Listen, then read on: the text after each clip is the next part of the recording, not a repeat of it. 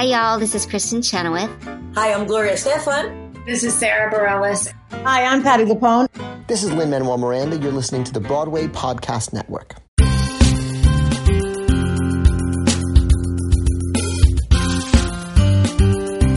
You are listening to Stagecraft, Variety's theater podcast. I'm your host, Variety's theater editor, Gordon Cox. In 1983, Harvey Fierstein won a Tony Award for Best Play and another for Best Actor for the play he wrote and starred in, Torch Song Trilogy. A 1988 movie adaptation, which also starred a young Matthew Broderick, cemented the play's status as an unflinching, warm, and funny landmark in gay theater.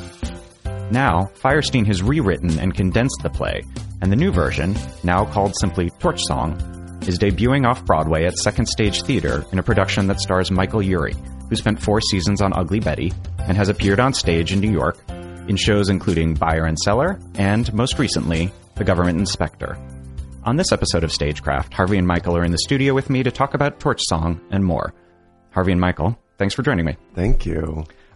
Harvey, let's start by talking about the impetus behind this new version of Torch Song. What prompted you to go back and work on it? Who told you I was impotent?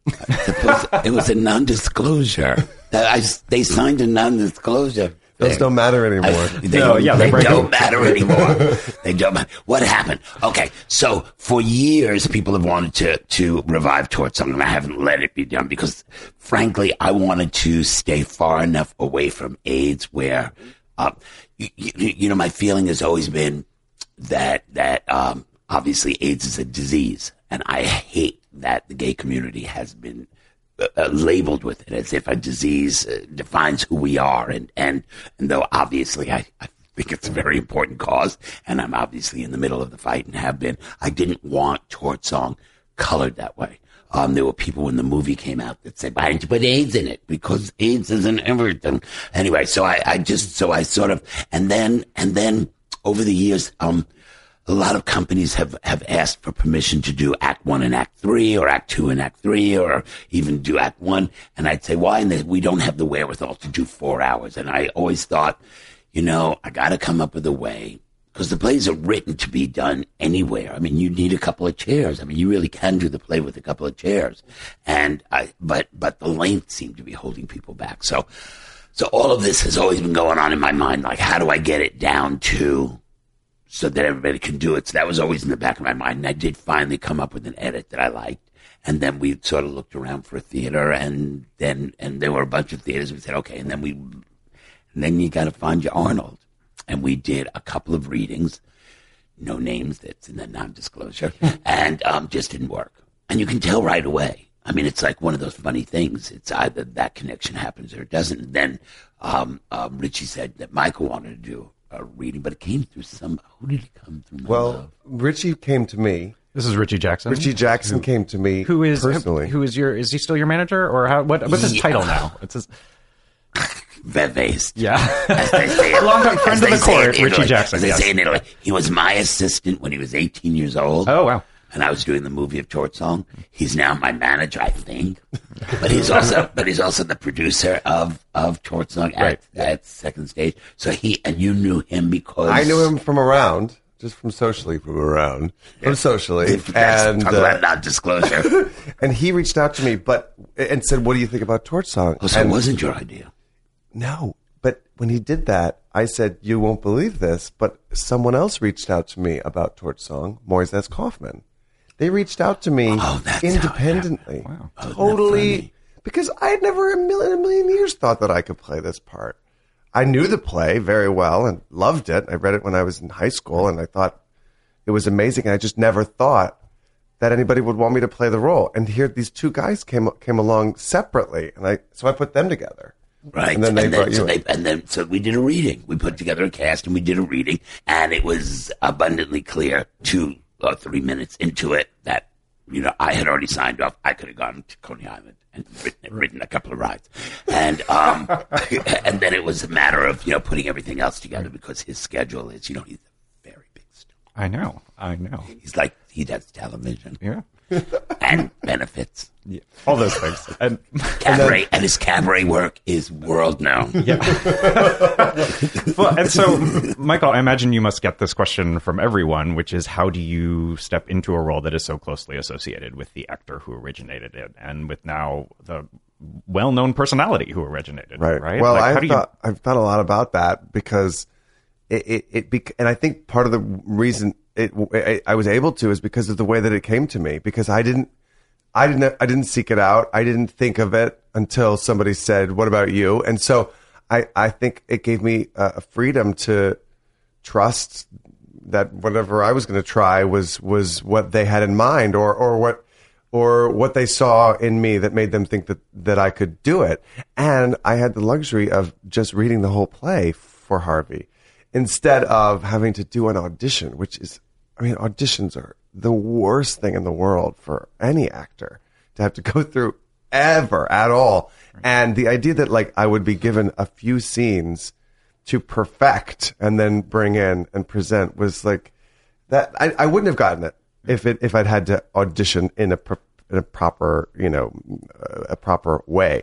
But because my audition was to read the whole play and fail and succeed throughout, like when you do a reading of a whole play, you mess up here, you get it right here, you mess up there, you get it right there, but you get to do the whole arc. And by the end of it, you're like, and I think that because of that, I was able to forgive myself every time I didn't get something, exactly right. Whereas in an audition, as soon as you make a mistake, you're like, well, that's it. It's over.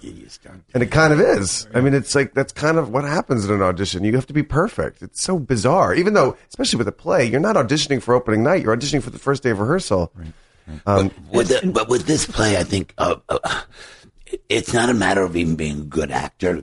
I've seen a lot of really good actors fail in Torch Song. I mean, remember how many actors I've seen do this role, and I've seen a lot. I mean, I had, we ran for 5 years on Broadway, and there were understudies, and those were the days when you could actually tour a show. I mean, we had a First National and a bus and truck. A bus and truck of a play. That's insane. A bus and That's the thing that was out happen. for 2 years. What? A bus and truck of Torch Song Trilogy out for 2 years, a 4-hour gay play. Wow. The back rooms I created around America. So I saw a lot of actors do it wonderfully and badly, but it's an inhabiting of the role, and it's what the role does for the actor and actor does for the role, and you'll have to ask Michael about that. But there's a marriage that has to be made there, and there's something that comes up in your soul because something very strange, and I was trying to explain it to Michael last night. Because last night I sat in the middle instead of sitting in the back. And there's a very strange thing that happens when Torch Song works. And it's the audience has an ownership of it and an ownership of those characters. And it's almost creepy how much they care. How much they care of how these people treat each other, what happens to them, what's said between them. And I mean, it's very a beautiful thing, but that only happens if you are able to give enough of yourself that, well, you talk about what it's like to play it. Michael, how much do you keep, or did you, as you were crafting the character, how much did you keep in mind knowing Harvey and who he was and, everything you know about Harvey with also creating your own take on it? Like, what was that balance for you? Well, he's always there. Not physically, literally there in the room, but like he's there and he's in your head and in your ear in a good way, not in an oppressive way, and in a that spirit. His spirit is the play. I mean, it is a play. I mean, you could see sitting here with him. He's like love. He's love, and the play is love and family, and I mean, he's the kind of person who makes a stranger feel like they've known him for 20 years. And well, they don't take off their clothes otherwise. Paging Mr. Firestein, but they don't. But that's what I think he's talking about with the way the audience feels, but the characters too. The characters feel like family to them. I mean, it's really a play about love and family, and that I think the characters become family to the audience, and that's why the way that they react to how we treat each other, not just when they laugh, but when they groan or when they gasp or when they sigh, you can hear them. You hear all of that stuff, and None of that was planned. We didn't intend to get any of that out of them. We were just trying to figure out how to do it, how to tell the truth and listen to each other. And I think so. In terms of shaking the Harvey, I never tried to do that. I knew that there was no way I could do the Harvey. I knew that it would have to be. I knew that I would have to attack Arnold from within me and use myself and as a vessel, and not try to be something else. Not try to that. And audiences, they wouldn't want me to be that anyway. I mean, and so many people who come to see it saw him, of course, right, and remember it vividly, and it changed their lives, or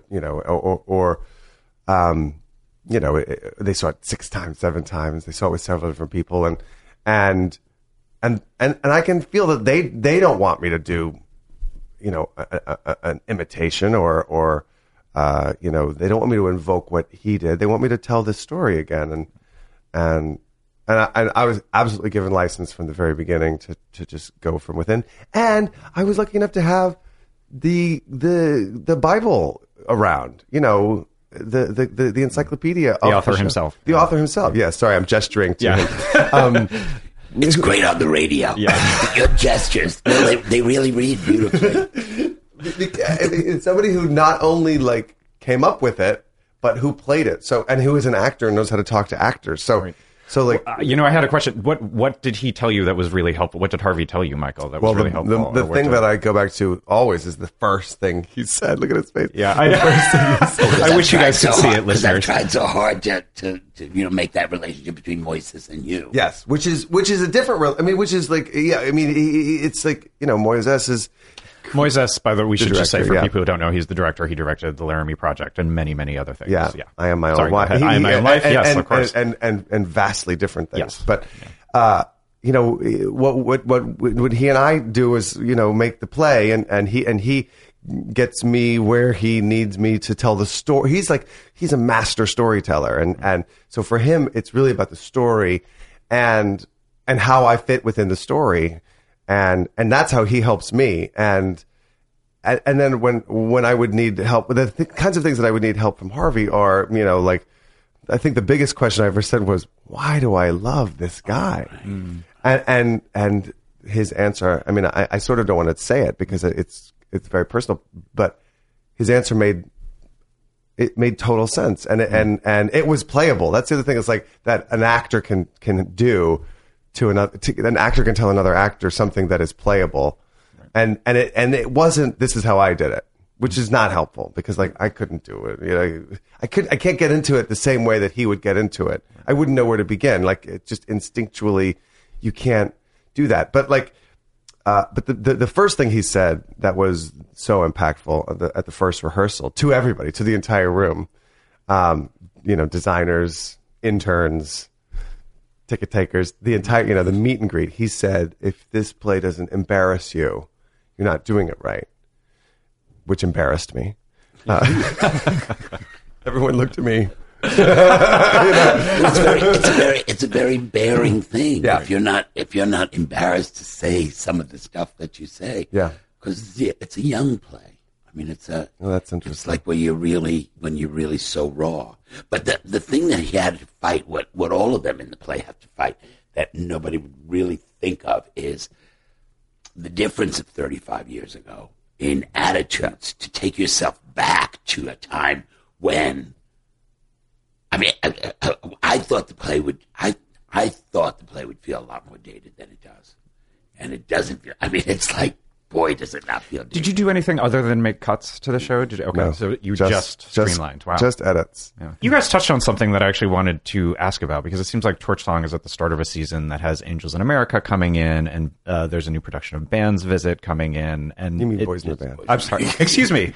There's a new production of Band's Visit, which is a different thing entirely. What I mean is Boys in the Band and M. Butterfly. And M. Butterfly. That's true. And I feel like there has been an impetus to kind of look at these shows that have become kind of landmarks of thinking about gay identity and gay history. And I just wonder what it sort of chimes with both Richie and Moises bringing you the play at the same time. What is it right now that do you feel like drives people to look at these again and kind of re-examine them? I don't know. I've always pushed for doing our plays, because without your history, where are you? And so much of our history is buried because we're not blood relatives, because we come out of every different family. So it's not like you can say these are those people. And especially, this is not even ghettos anymore. Gay ghettos hardly exist. I remember being on tour in Dublin. They said, "What do you want to do on your night off?" I said, "Oh, let's go to a gay bar." They said, "We don't have gay bars here. It's legal to be gay here. You don't have to live in ghettos anymore," which was such a shock to me. That was 20-something years ago. So I feel the same way. I produced 3 productions of The Haunted Host, which was a play that was done 5 years before Boys in the Band. I acted in a play called The Madness of Lady Bright that Lanford Wilson wrote. That was a very early gay play. I designed Staircase once, which was Charles Dyer's gay play. Yeah. Richie Burton and Rex Harrison did the movie. Wow. Oh my God, that's terrible. I think our history is a really important thing. So and I'm very friendly with Joe Mantello. So when he told me, obviously we talked about it. He was going to do Boys in the Band. I was going to do Torch Song. And I said, what would be wonderful is if we all banded together, like, look at us. I said, instead, they're going to come and say, well, I like this one better. And they're going to judge us and put us on a scale, which is really horrible, rather than say, look at us, where it's like this festival of remembering our history. But it's a good time to do that, because we did come through this really dark piece of history, and these kids need to understand. Carol Rothman, the producer, the artistic director of Second Stage, she told me, because I asked, because a lot of our audience at this moment is donors and stuff like that, patrons, and I said, I want to know what young people are saying. And she said, what I hear from them is a lot of them that didn't know anything about the play at all think it's a new play about that period. They don't, they don't see anything aged in it, which is really wonderful. And the first play was written, 78, was it? It was late 70s, right? I beg your pardon. It was last week. Now. Yeah, it was written, the backroom scene was written in 75. Oh, wow. Is that the first scene you wrote? Yeah, I did it as I did it on I did not know that. Crystal Field and Theater of the New City called me and said, I want to do a Woman Act Play Festival for the bicentennial. Do you want to do one? And I said, okay, I'll write something. And I wrote the backroom scene, performed it. It was a big hit. How shocking was that back then? Was it that this is to explain to listeners? It is a scene that takes place in the back room of a gay bar where show them how it's done. Yeah. It doesn't work already. There's a lot of physical comedy. Let's very say mime is a lot. There's a lot of miming. It's just one actor on stage. It should be noted. Last week, in the back of the house, there were 25 girls from a Catholic school in New Zealand. Wow. And is that like the beginning of a joke? Yeah. And so the teacher comes up to me at intermission, because they see it. We're all huddled in the back, so she must have figured out. So the teacher / nun and says to me, "Is there any sex in the next act?" I said, "Excuse me." She says, "I'm here with all these girls, and nobody warned us there was going to be something there was going to be explicit sex in this." And I said, "Explicit sex?" I said, "Do they have television sets in New Zealand?" I said, "Because I think they see a lot more on TV." I said, "You didn't notice that he was fully dressed?" "Yes." "And he's alone?" How explicit can you have a sex scene when you're fully dressed and alone and never touched any part of his body at all? But it's amazing isn't the imagination much better? Yeah. They fill it all in. Yeah. They fill it all in. No pun intended. So we were playing off Broadway, and there were all these people that wanted to move it to Broadway, and we had a lot of producers that wanted to move to Broadway, and they just wouldn't do it with the backroom scene. And I was thrilled, because I said, we're not going anywhere. And I didn't say yes until they finally said, "Wow, we'll move it with the backroom scene." But they were always scared of that scene. And this was actually, we should say for the listeners who don't know this, these plays originated as 3 separate one acts. They were all one acts. Is that right? Yes. And at least 2 of them premiered at La Mama, right? No. Oh no, all of them. Okay, great. I did. Well, first I was the backroom scene, then I made it a whole play. That was done at La Mama. It moved off Broadway.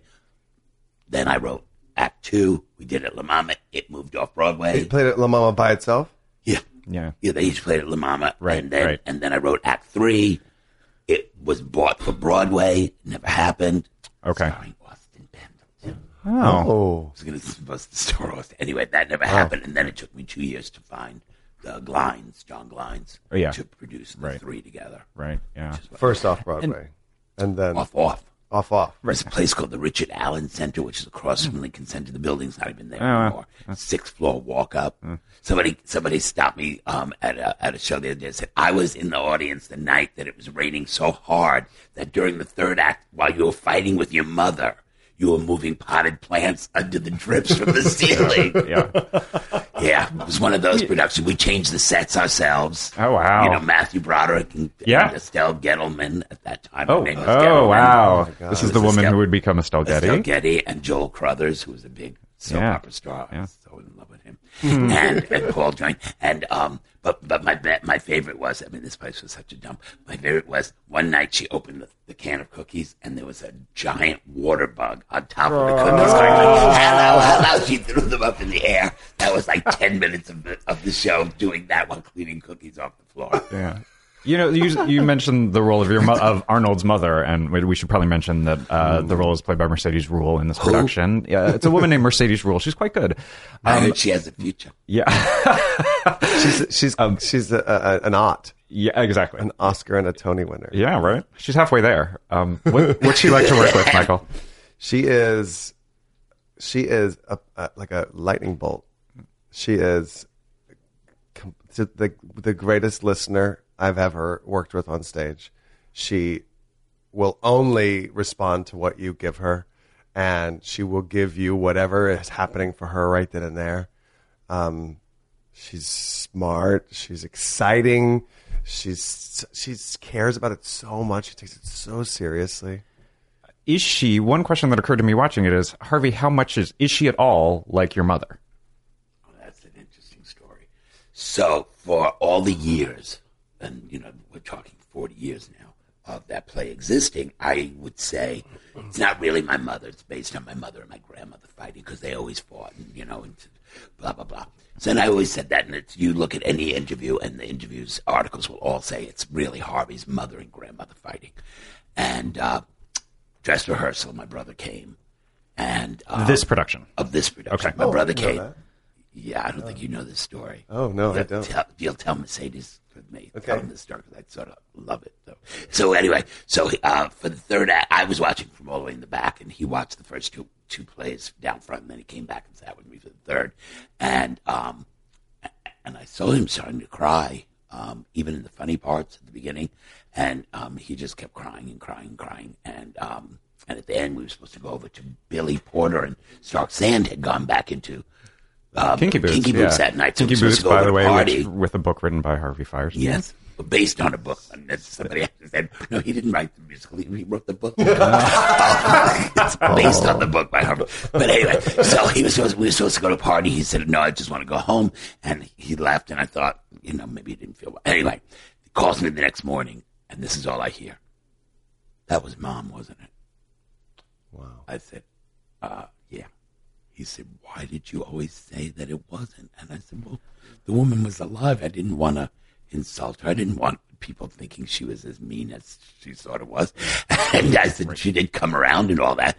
And he said, I just sat there going, my mother said that. Wait, my mother said that. Well, my mother said that. And it's something he didn't notice before. For 40 years. Yeah, wow. He's heterosexual. They're slow. You know how this Denial's very powerful. But isn't that unbelievable? He finally figured it out. Wow. And what did your mom say when she saw the play? Oh, she loved the play. Oh my God, she and Estelle were friends. They became friends, and they became close. I mean, Estelle was the housewife from Queens. You know, she was a big fan of mine who used to come to all my shows. You know, way before Torch Song, the 3 plays of Torch Song, she kept saying, put a mother in your show. Put a mother in your show. I'll play it. Put a mother. And I said, she came up to my belly button. And I thought, okay, I'll put a mother in. It'll be very funny to have this little tiny thing come on stage. And I mean, you know, Estelle wore her own clothes. That was her own wig. That was her own Miami purse. It was her own bag. You know, the oranges came in. You know, she didn't know it was funny. She actually was that woman. I mean, Mercedes is a brilliant, brilliant actress. She is not that woman. Yeah. Estelle was that woman, which was, but for my brother, it was a really emotional thing that he went through. Do you, Michael, have you perfected your Harvey Fierstein impression? And can you do it right now? I've never heard him do it. So should I put my fingers in my ear? La, la, la, la, Larry, you can put your fingers in your ear. There was a point where I thought maybe that they would. When I first was like really planning on doing it, I was like, "Is there any place where I could do Harvey in the play like that? Like maybe the drag queen, maybe the drag persona spoke like that, you know?" But there's only one line in the play that you could do it. Which is it? Which is you it? Answer the phone at the end of Fugue. You know, when you're waking up in the morning. Happy hope for the bewildered. Yeah, that's the only place that I could think that you could. Are you going to do that tonight? That. No, I'm kidding. Well, I could. But he does. That's the reason that I'm teasing about it. I mean, I don't know if you noticed, but he does dead on impression of 3 of the people in that play. He does Mercedes, little boy, and he does Michael Rose with the.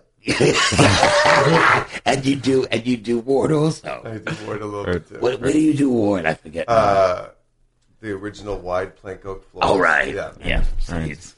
Yeah, so he lampoons the people on stage with him. Yeah, so. And Harvey, do you have a Michael Urie impression? No. Oh, okay. I do. Do you? Yes, but Come I on. would never do it. Come He has to go on. on stage every night. Okay. It would make him. I mean, it's like you know when the last thing you ever want to tell an actor who's doing something funny is, and when you did this, it was so because they will never be able to do it again. That's so true. You don't ever. A mirror is the worst thing you can give an actor. That's why. Do you read reviews? I don't read reviews for that reason. Because like even if it's good, it'll be like this was good, and it's like that was good. Oh, that was good. Okay. Right. No, you know what I say about reviews? If they're good, you'll see them in front of the theater. If they're bad, your friends will read them to you. Yeah, that's exactly right. You find out no matter what. But you have to see what he said. I can't believe he said. Do you know what he said about you? He said you were done. Yeah. Your friends will call you. Well, I could talk to the both of you for at least 2 more hours, but we are out of time. So thank you both for being here. Thank I really you. appreciate it. Nice to talk to you. One question on the test about geology.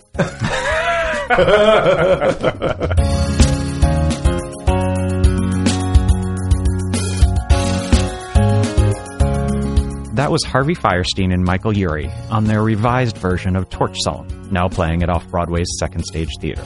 On the next episode of Stagecraft, I'll be talking to Jonathan Groff, the Broadway favorite from Hamilton and Spring Awakening, who's now headlining David Fincher's buzzy new Netflix series, Mindhunter. Until then, see you at the theater.